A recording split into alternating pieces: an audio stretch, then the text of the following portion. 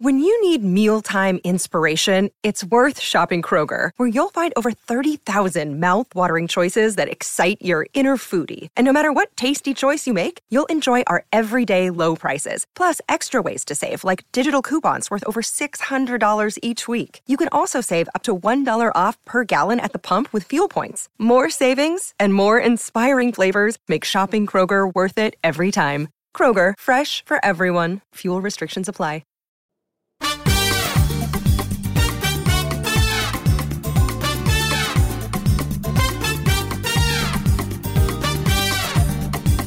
This is the Get Booked Podcast, a weekly show for personalized reading recommendations. This is episode 282, and we are recording on May 18th. I'm Jen Northington. I'm here with Amanda Nelson, and we are coming to you from Book Riot. Hello, Amanda. Yes, we are.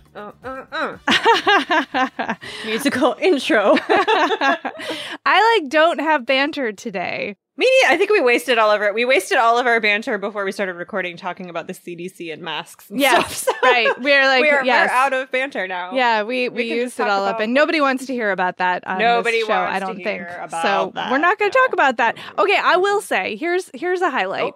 From my recent life. I got to sit outside on a hill and eat cheese with friends this weekend, and that was cheese with friends. Amazing. That's so good. That's so good. I got a time hop today that apparently 3 years ago today, I put a Facebook message up that said, "Driver, roll up the partition, please. I don't want you to see me eat all this cheese." Where I was, I guess, rewriting Beyonce to be about cheese. As is only correct. I think that's great, Amanda. That's what Time Hop is for. That is what Time Hop is for. And I did recently on Instagram rewrite all of Seven Rings to be about vaccinations. I was just going to say, this is your wheelhouse right here. This is my superpower, is rewriting pop songs to be about completely unrielated, ridiculous nonsense. I'm here for it. A plus. Thank you. All right. Well, okay. We've officially completed the banter section of the show. Let's talk about how this show works. It is, as I said, a personalized reading recommendation show, which means you can send in your requests for a reading rec, and we might answer it. You can send those in either via email, getbooked@bookriot.com, or you can drop them in the form that's at the bottom of the show notes over on Book Riot for each episode. And it can be for you. Maybe there's like a type of book you love. You're having trouble finding a new one in that genre. Maybe it's for a book club or a friend or relative, or you're traveling and want to know more about a place or whatever. You can send those in. If you are hoping to hear back by a certain date, please put time sensitive, all caps, either in the subject line of the email or the very first line of the form, and the date that you're hoping to hear back by, so that we will try to get to it on time. But if we think we're not going to answer it on air, we might shoot you an email response. So keep an eye out for those. All right, speaking of emails that we got, everybody has suggestions about that Reading the 50 States challenge that our previous asker is doing. So we have a lot of recommendations for this. Elizabeth wrote in with, for Missouri, Stoner by John Williams. For Mississippi, Jesmyn Ward writes beautiful literary fiction, including Salvage the Bones and Sing Unburied Sing. For Montana, this might be a little on the nose, but Montana 1948 by Larry Watson would fit the bill. And for Nebraska, maybe My Antonia by Willa Cather. Let's see. Also, more state recommendations from Wendy. Missouri, the most obvious is Huckleberry Finn or Tom Sawyer by Mark Twain. A really underrated read is White Palace by Glenn Savin. He perfectly captured St. Louis, and it's also a great story, much better than the movie. There we go. Kate also has state feedback. Michigan, virgin suicides and or Middlesex, only partly Michigan. Rhode Island, marriage plot. Yep, all my recs are Eugenides. And then Kelly wrote in for also Missouri. Guilty Pleasures by Laurel K. Hamilton is the first in an urban fantasy series set in St. Louis. I forgot that those were set in St. Louis. Elements of horror and gore, and the series as a whole has a reputation for sexual content, but that's later. Indeed. Don't worry about it for now. Yeah. So, yeah, everybody's super into this 50 states thing. That's kind of amazing. So thank you all for weighing in on that. All right, Amanda, will you read our first question? All right. Our first question is from Morellis, who says, I'm going through a very difficult time personally and have a big period of downtime coming up soon. I need something to read that will not make me feel worse than I already do. I would love an uplifting or hopeful book that features a woman, preferably single, who achieves her lifelong dreams of becoming a writer, painter, musician, etc. Basically, a book about a single woman who is kicking major life butt and doing it on her own. Bonus points if the thing she does is related to writing, for example, a novel or becoming a poet. And please, for the love of my sanity, do not recommend a romance. I love romance with all of my heart, but emotionally cannot handle it at this moment. I also do not read horror, crime, or mysteries. All right, let's hear from our first sponsor. Today's episode is brought to you by Sourcebooks Landmark. So King Solomon says something very interesting to his son before he dies, and that is, quote, "Don't let the white man take the house," end quote. These, as I just mentioned, are King Solomon's last words to his son as he dies. Now, all 4 Solomon siblings must return to North Carolina to save the kingdom, their ancestral home, and 200 acres of land from a development company. Told in alternating viewpoints, Long After We Are Gone by Tara Shelton Harris is a searing portrait of the power of family and letting go of things that no longer serve you, exploring the burden of familial expectations, the detriment of miscommunication, and the lessons and legacies we pass on to our children. It's an explosive and emotional story of 4 siblings, each fighting their own personal battle, because who isn't, who return home in the wake of their father's death. Make sure to check out Long After We Are Gone by Tara Shelton Harris, and thanks again to Sourcebooks Landmark for sponsoring this episode. Today's episode is brought to you by Greenleaf Book Group. No summer vacation should be without a great read, and I don't know about you, but I am partial to mysteries and thrillers for my hot month reads. It's hot girl reading summer, always over here. And from the award-winning librettist of Legally Blonde, the musical, and the screenwriter of Freaky Friday, Heather Hach, comes the page-turning psychological thriller, The Trouble with Drowning. So when author Eden Hart floats into Tucson's Antigone Books in all her dazzling perfection to give a reading, Kat, a struggling writer, can't help but compare herself. Thankfully, Kat's life starts to take on its own Eden-like glow when her literary future takes shape and she falls madly in love with Jacob. As demons from her past begin to surface, Kat's mental health craters, and this halcyon dream slips through her fingers. For the fastest-paced, slow burn you won't be able to put down, be sure to check out The Trouble with Drowning by Heather Hach on Amazon or your retailer of choice. And thanks again to Greenleaf Book Group for sponsoring this episode.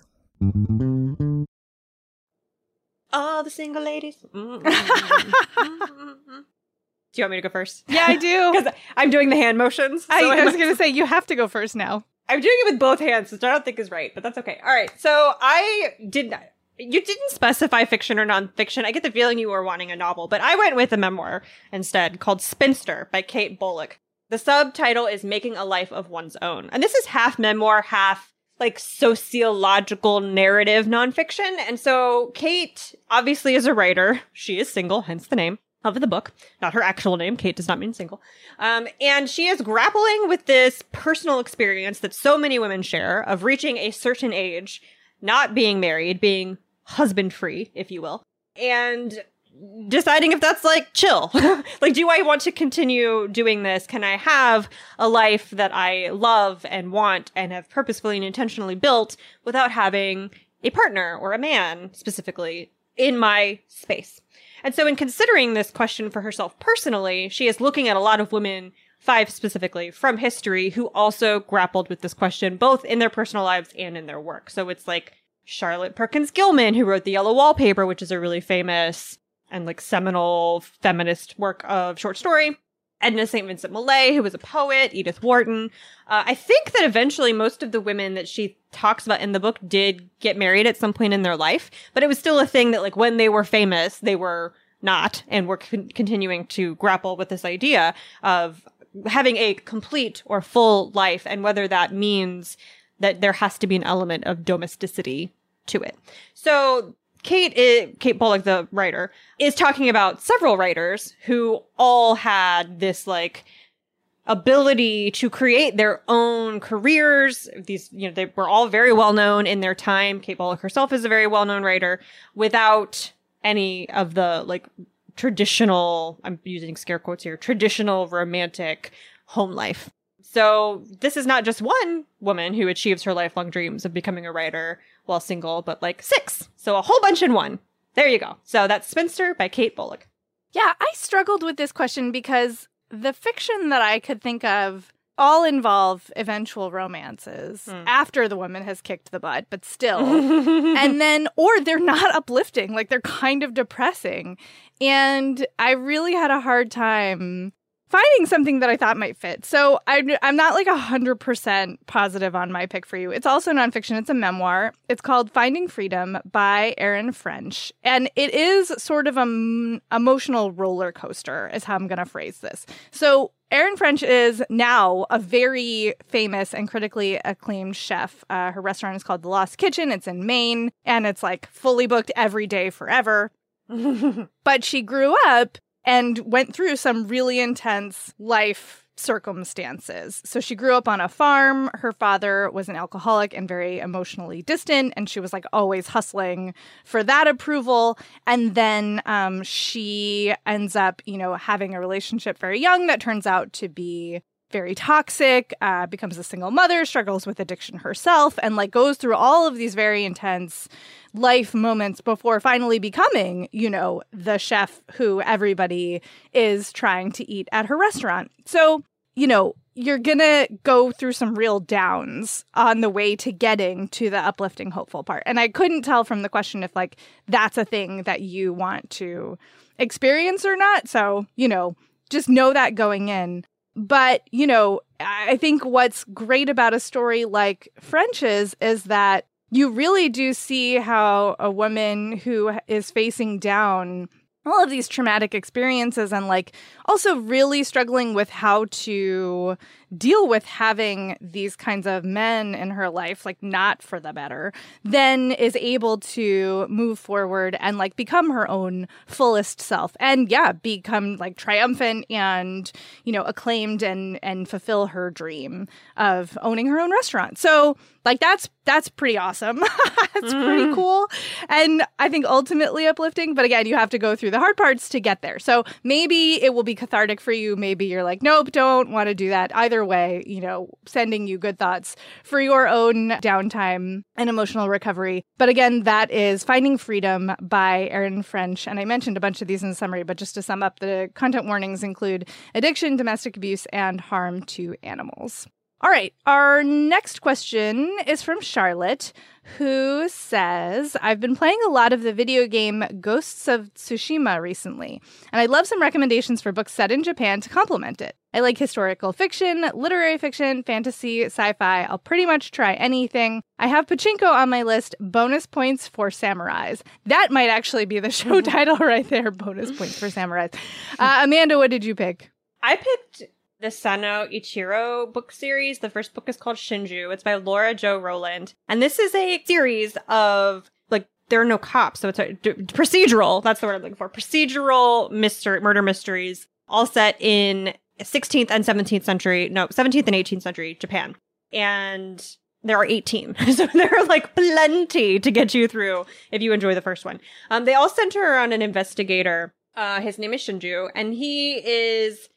So in this feudal Japan era, this feudal Japanese era, there were no like official police. There are investigators, there are members of the military, there are people who are samurai who take on some of this law enforcement kind of job. And because his family did a favor for like a very wealthy man, he has been given one of these positions, like kind of much to his chagrin. He's like not into it. He was a historian and like a scholar, and now he's got to be this enforcer, not his favorite. And so the first case is about a really like beautiful, well-known, wealthy young girl who is found dead in a river with a common-born man, like an artist.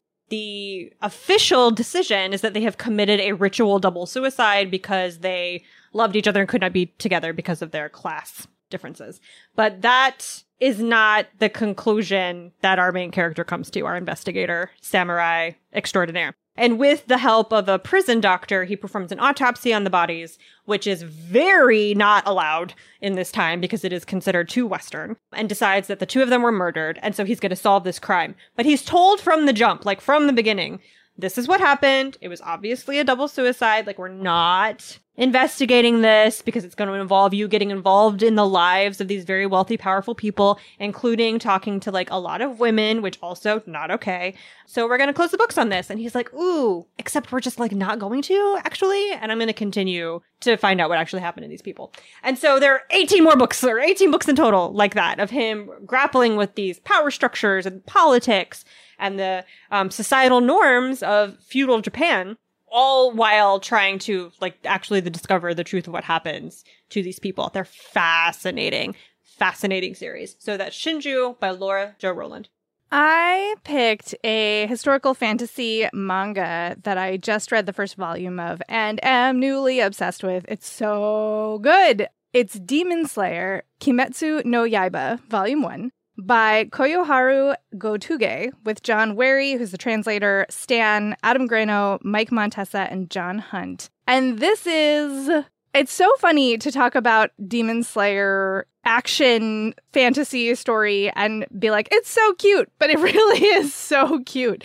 The main character, Tanjiro, he lives in this village. He sells charcoal. He helps, to keep his family running, basically. It's this big family. And then the opening of the book, it's like a cold winter day, and he's going to go sell some more charcoal so that they'll have enough money to celebrate this upcoming holiday. And he leaves his family alone. He has to stay overnight because there's a storm. And when he gets back, he finds out that a demon has killed his entire family. It's very sad. His little sister, Nezuko, is the only survivor, but now she's a demon because she got attacked by a demon. And so he has to figure out how to, he won't kill her, which is what everybody keeps telling him to do. They're like, oh, she's going to turn on you. She's going to kill other people. You'll be responsible. And he's like, nope, I'm going to save her. I am a cinnamon roll. I love my family. She's all I have left. I will do whatever it takes to save her. And they meet this mysterious fighter who seems to know what's going on and offers them this small bit of hope, where if Tanjiro can train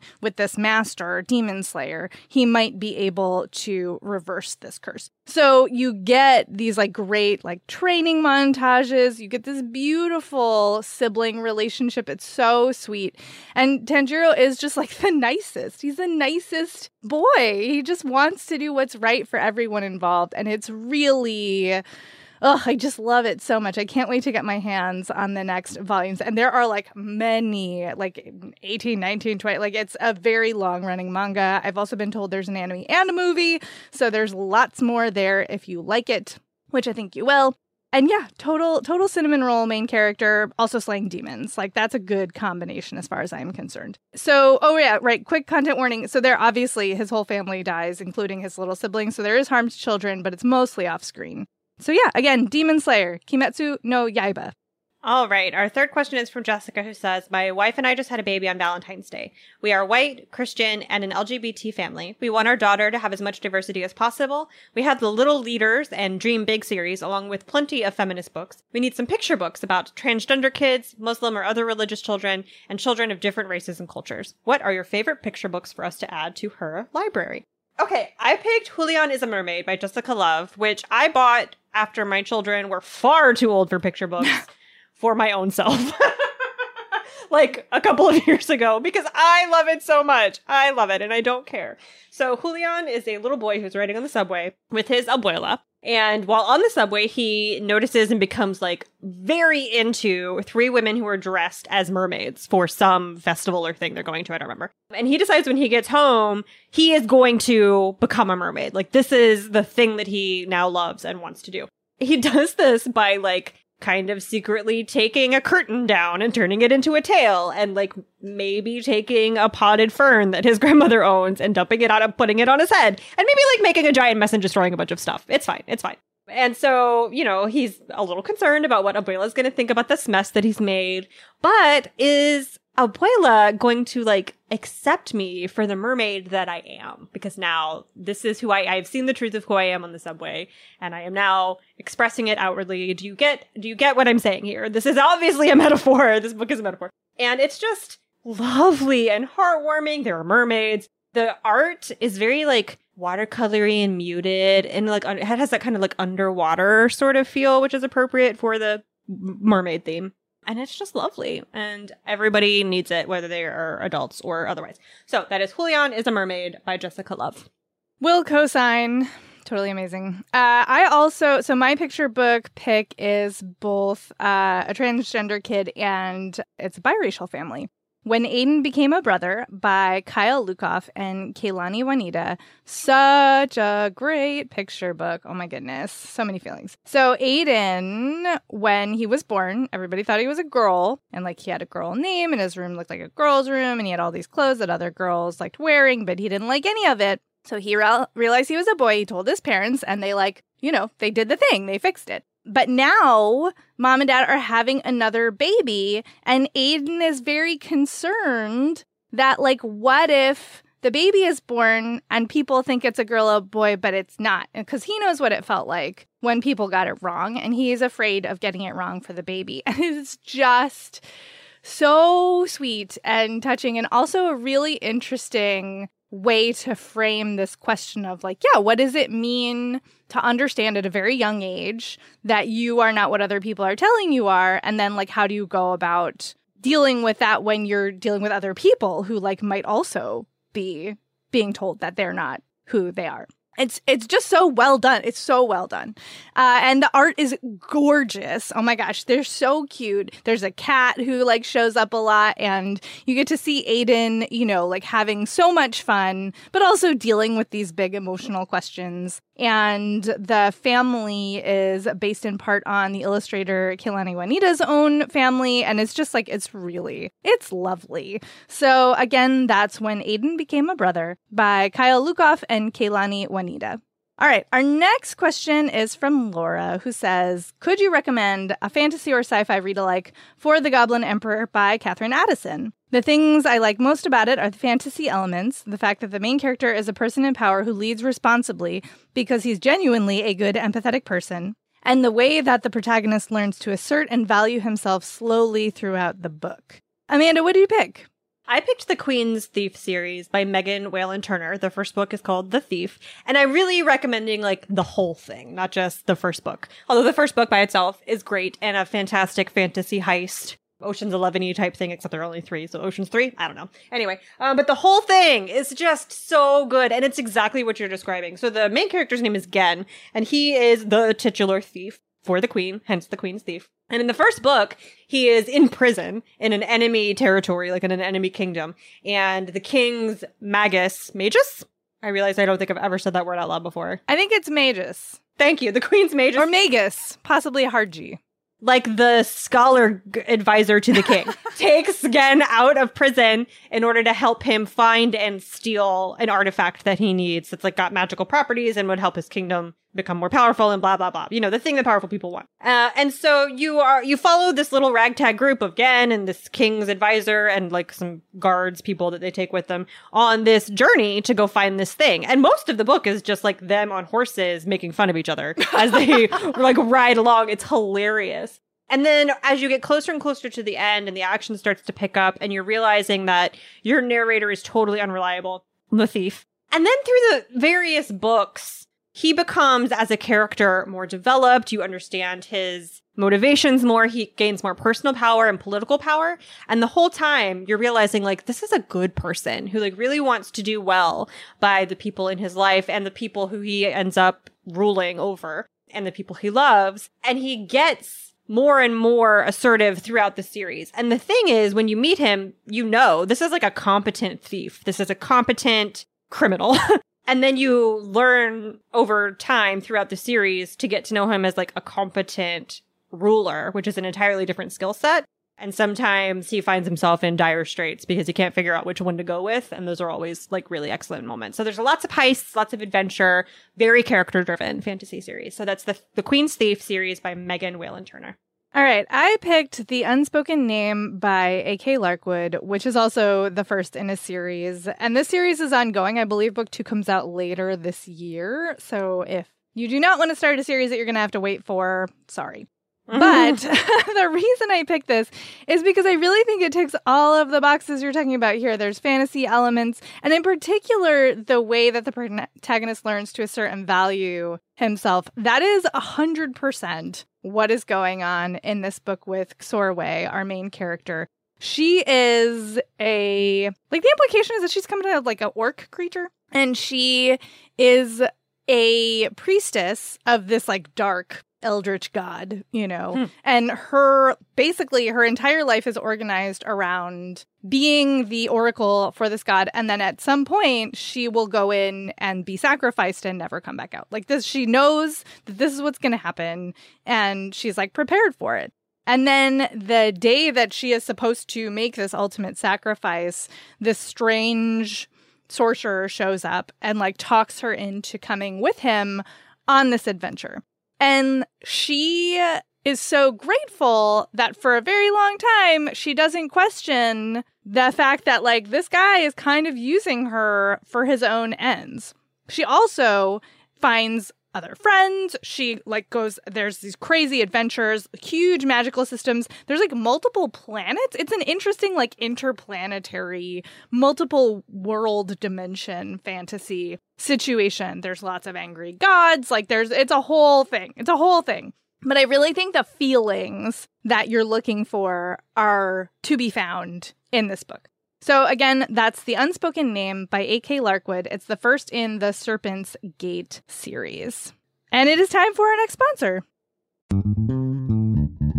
Today's episode is brought to you by Flatiron Books, publisher of 888 Love and the Divine Burden of Numbers by Abraham Chang. So this is an interesting love story. It's great for fans of Tomorrow and Tomorrow and Tomorrow and High Fidelity. It's set in the mid-90s at NYU. And it follows young Wang, who has gotten the advice of love through Chinese numerology from his uncle. So he believes that he will have 7 great loves in his life. And then he meets Irena in 95. And she's like the best. She's brilliant, charismatic, quick-witted, funny. They fall in love. But the thing is, she's number 6. So if he is to have 7 great loves, does that mean his time with Irena is going to come to an end? So this is a love letter to Western pop culture, Eastern traditions, and being a first-generation New Yorker. Make sure to check it out. And thanks again to Flatiron Books, publisher of 888 Love and the Divine Burden of Numbers by Abraham Chang, for sponsoring this episode. Today's episode is brought to you by Gallery Books. So Anna Green thought she was marrying Liam West for access to subsidized family housing while at UCLA, which is an interesting reason to marry someone, but in this economy. So anyway, she signed divorce papers when the graduation caps were tossed, and she thought she was done. She wasn't. 3 years later, Anna is a starving artist living paycheck to paycheck, while West is a Stanford professor. Now, he is part of a conglomerate. His family owns this mega grocery store chain. He's not interested in working for them, but he is interested in those greenbacks, honey, that come in the form of a $100 million inheritance. To get it, he has to be married for 5 years. That's where our girl Anna comes back into play. So the two will fake a marriage, but as he gets to know her and gets to appreciate the feisty, foul-mouthed, paint-splattered girl that she is, he'll begin to wonder if the money is worth the love of his life. Pick up The Paradise Problem by Christina Lauren to find out if it is. And thanks again to Gallery Books for sponsoring this episode.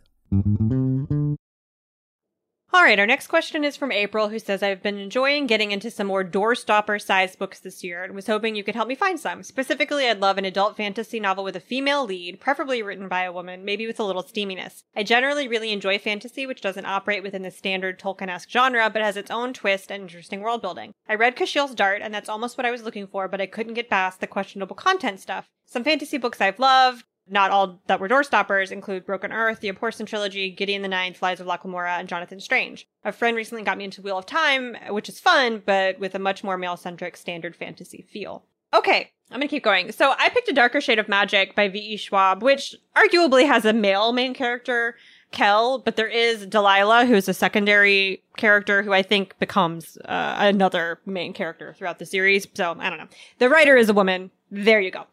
This is a fantasy novel. It is not Tolkien-esque, despite taking place in London, which you could argue that most of Tolkien's books do.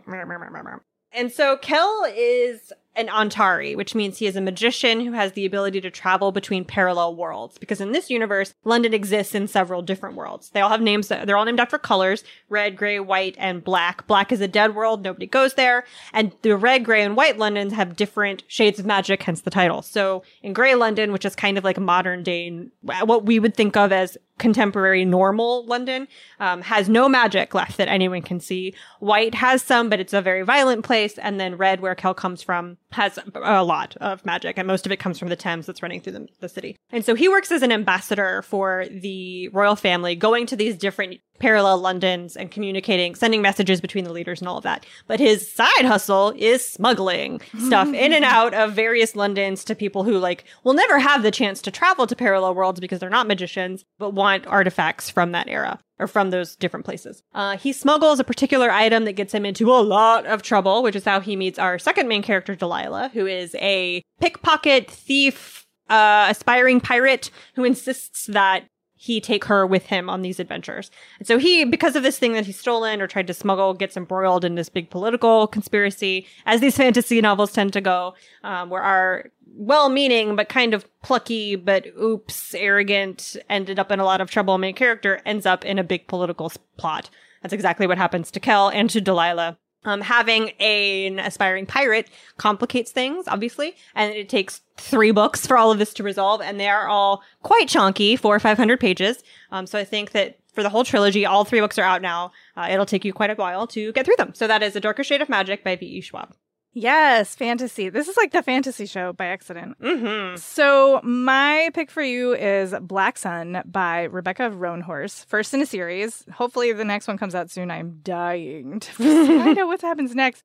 So this is a fantasy world that is inspired by pre-Columbian America, Polynesia, extremely non-European inspirations here. Really, really lush and you just want to roll around in it. It's kind of gritty. It's beautiful. It's fascinating. It's dangerous. It's dark. It's so good. I will give content warnings for harm to children and graphic violence. You said no sexual violence, and at this point anyway, there really was not that I recall any in there, but it does get kind of violent in other ways. So there are two main characters in this one. One is Ciala, who is a captain of a ship. She is very sort of drunk and disorderly at the start of the book. She's literally in the local lockup because she probably slept with the wrong person or punched the wrong person, TBD. She doesn't really remember. Who among us has Yeah, not? I mean, sailors once in port, you do. So she gets sprung from the lockup by this very weird, sort of off-putting noble dude who's I want to hire you to carry this one very important passenger to this place where it's a terrible time of year to go there, but you are supposed to have, special powers. So I know that you can do this. I'll pay you a whole lot of money. And she's well, I guess. And her passenger, Serapio, is a character who we have also met earlier. He's a young man now, but you meet him as a child. He has been ritually scarred and blinded as part of this way to make him the avatar of a god. And now he needs to go to this place by this specific time to do god avatar things. And it is very intense. There are all kinds of political and religious shenanigans. The magic is fascinating. There's warring cultures here as well. Everybody is part of a different sort of faction who wants to obviously be in control of the goods, both magic and resources. Otherwise, there's giant crows. There's all kinds of amazingness in here. It's so good. It's so good, y'all. It's one of my favorite fantasy novels of the last year. And I think you will really dig it because it has all of the things that you want. So again, that's Black Sun by Rebecca Roanhorse. It's the first book in the Between Earth and Sky series. All right, our next question is from Jamie, who says, about a year ago, I finally told my husband and admitted to myself that I'm bisexual. I hadn't told anybody else because I'm happily married and it's not like I'm looking to date. And then just a couple weeks ago, I found that my best friend of over 30 years is also bisexual. I would love a rec for a book she and I could read about bi women, preferably not a coming-of-age kind of book, but about grown women who are who they are, but also bi. Any genre is good. We are both voracious readers. Amanda. I picked Kashiel's Dart by Jacqueline Carey, which our previous questioner did not enjoy, but which I love. It is a book of my heart. I will give trigger warnings here for rape, harm to children. It's not a coming-of-age book necessarily, even though the main character, Phaedre, is a child when the book opens. It's not about her, like, coming out or realizing that she's bisexual or anything like that. It's more like I don't even know, like a memoir, because it's written in the first person. Like, she's writing her memoir. So this is a high fantasy book. It takes place in a land called Terre des Anges, which was founded by angels who bred with humans, and now they've created these people that the book is about. And the motto, I guess, of their kingdom is love as thou wilt. So it's very romantically free, I guess, as a society. Phaedre is a young woman who is born with a mark in one of her eyes that marks her as a child of a specific god who has to do with, like, darkness and pain. So she's essentially sexually a submissive and a, masochist. And so she's sold into indentured servitude as a child to one of the houses that's going to train her on how to be a sex worker, essentially. She is purchased by a man named Anafiel, who is a nobleman, and he wants to take her and her, ability to withstand a lot of pain, which is very specific to her. She's like the only one born in generations who has been identified as being this thing, this kind of person. So he trains her to be a spy, to use her ability as a masochist, which people high in power are, like, very interested in getting their hands on, to listen while she is doing this work. So she's trained to be a sex worker, also a spy. She collects information while she's out in the world. And in doing this work for this man, she earns her freedom. So that's the kind of setup or the conceit of the book. And so she gets involved, obviously, as all the other books I've talked about in this episode, in a lot of political intrigue because of her job and because she is very wanted by a lot of people in this kingdom, a lot of really powerful people. She gets embroiled in some political plots, and along the way, she makes a villain, or not makes a villain, makes an enemy, a very high-powered enemy, a woman who, there's a term for it, but I can't remember it in romance. It's like a trope, like an enemy who you also were deeply, deeply in love with. I don't remember what the term is, but they love each other very dearly, hate each other quite a bit, and are on opposite ends of political goals. So the woman that she loves is Machiavellian, like, probably a sociopath, has very little regard for anyone around her except for Phaedre and her brother and the people that she wants to put into power. So it's like this big political machine. So it's got that kind of Game of Thrones, like there are houses, there's a lot of politics,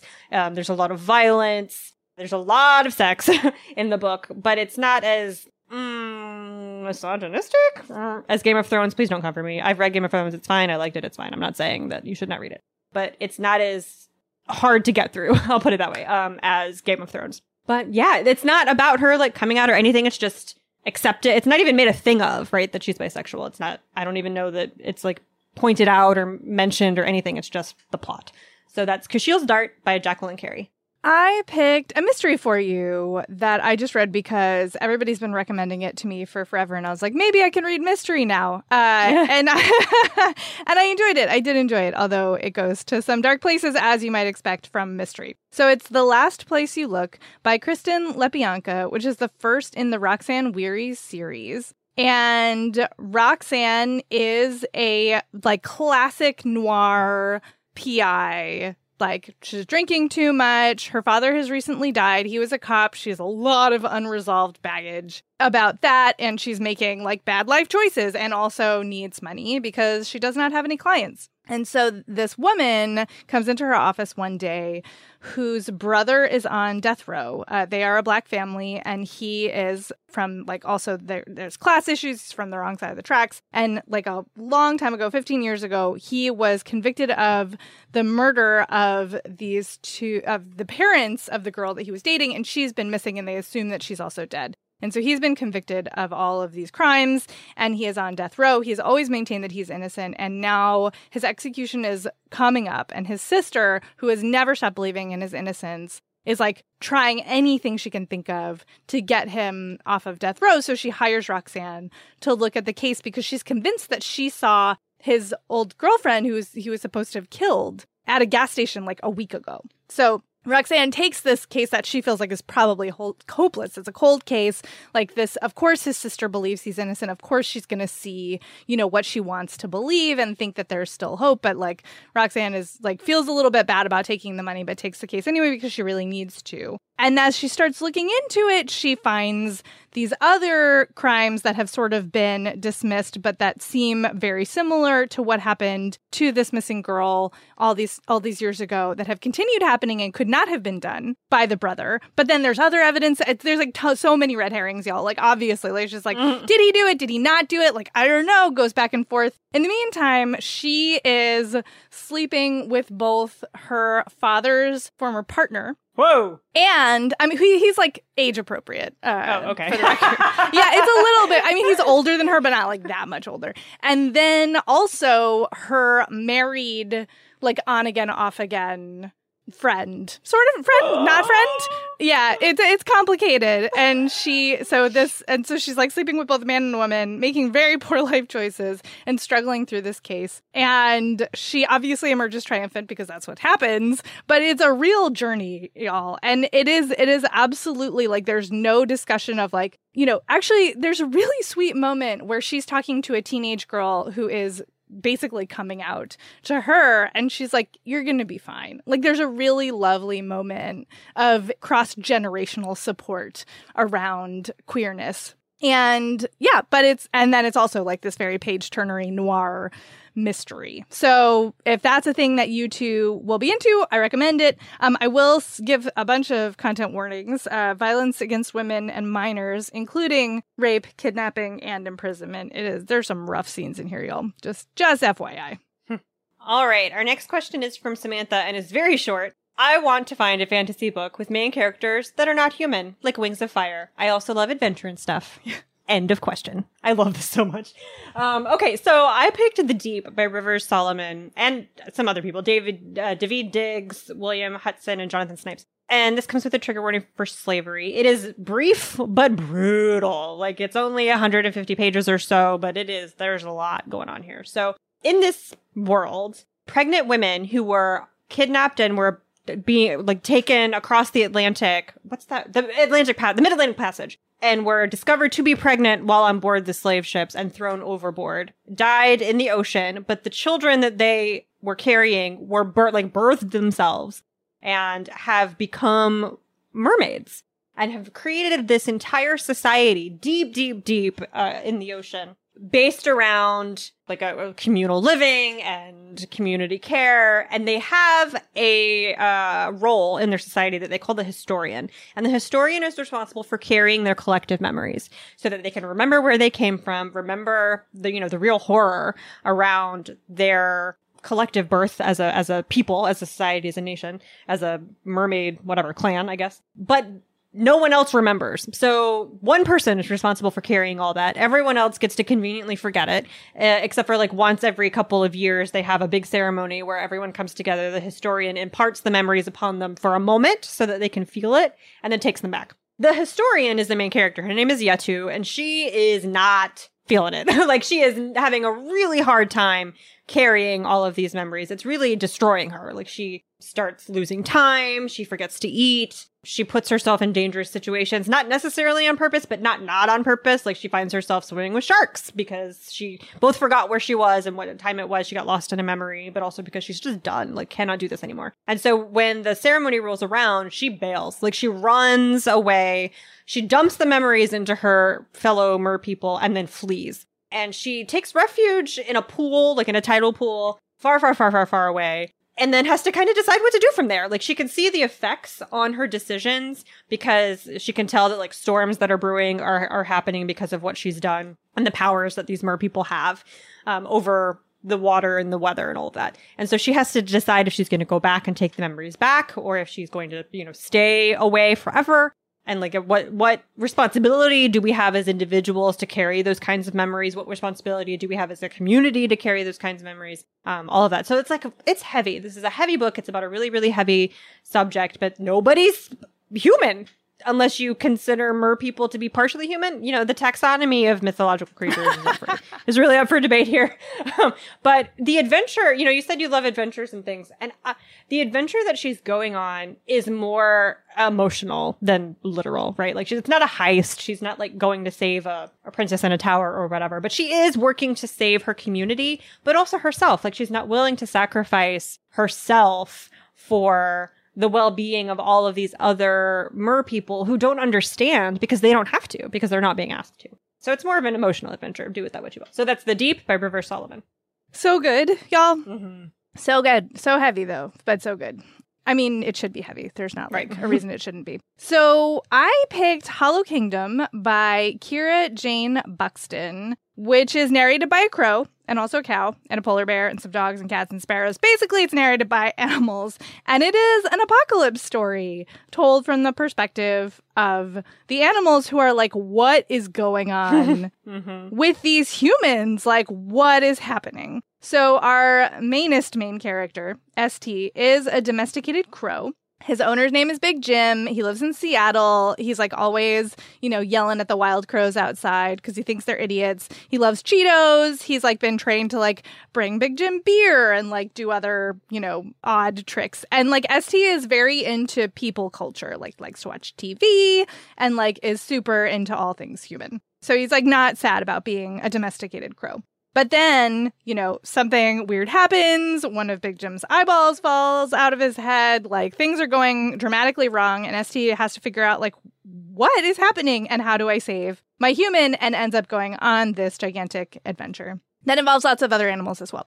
So I picked it because there's definitely adventure and stuff.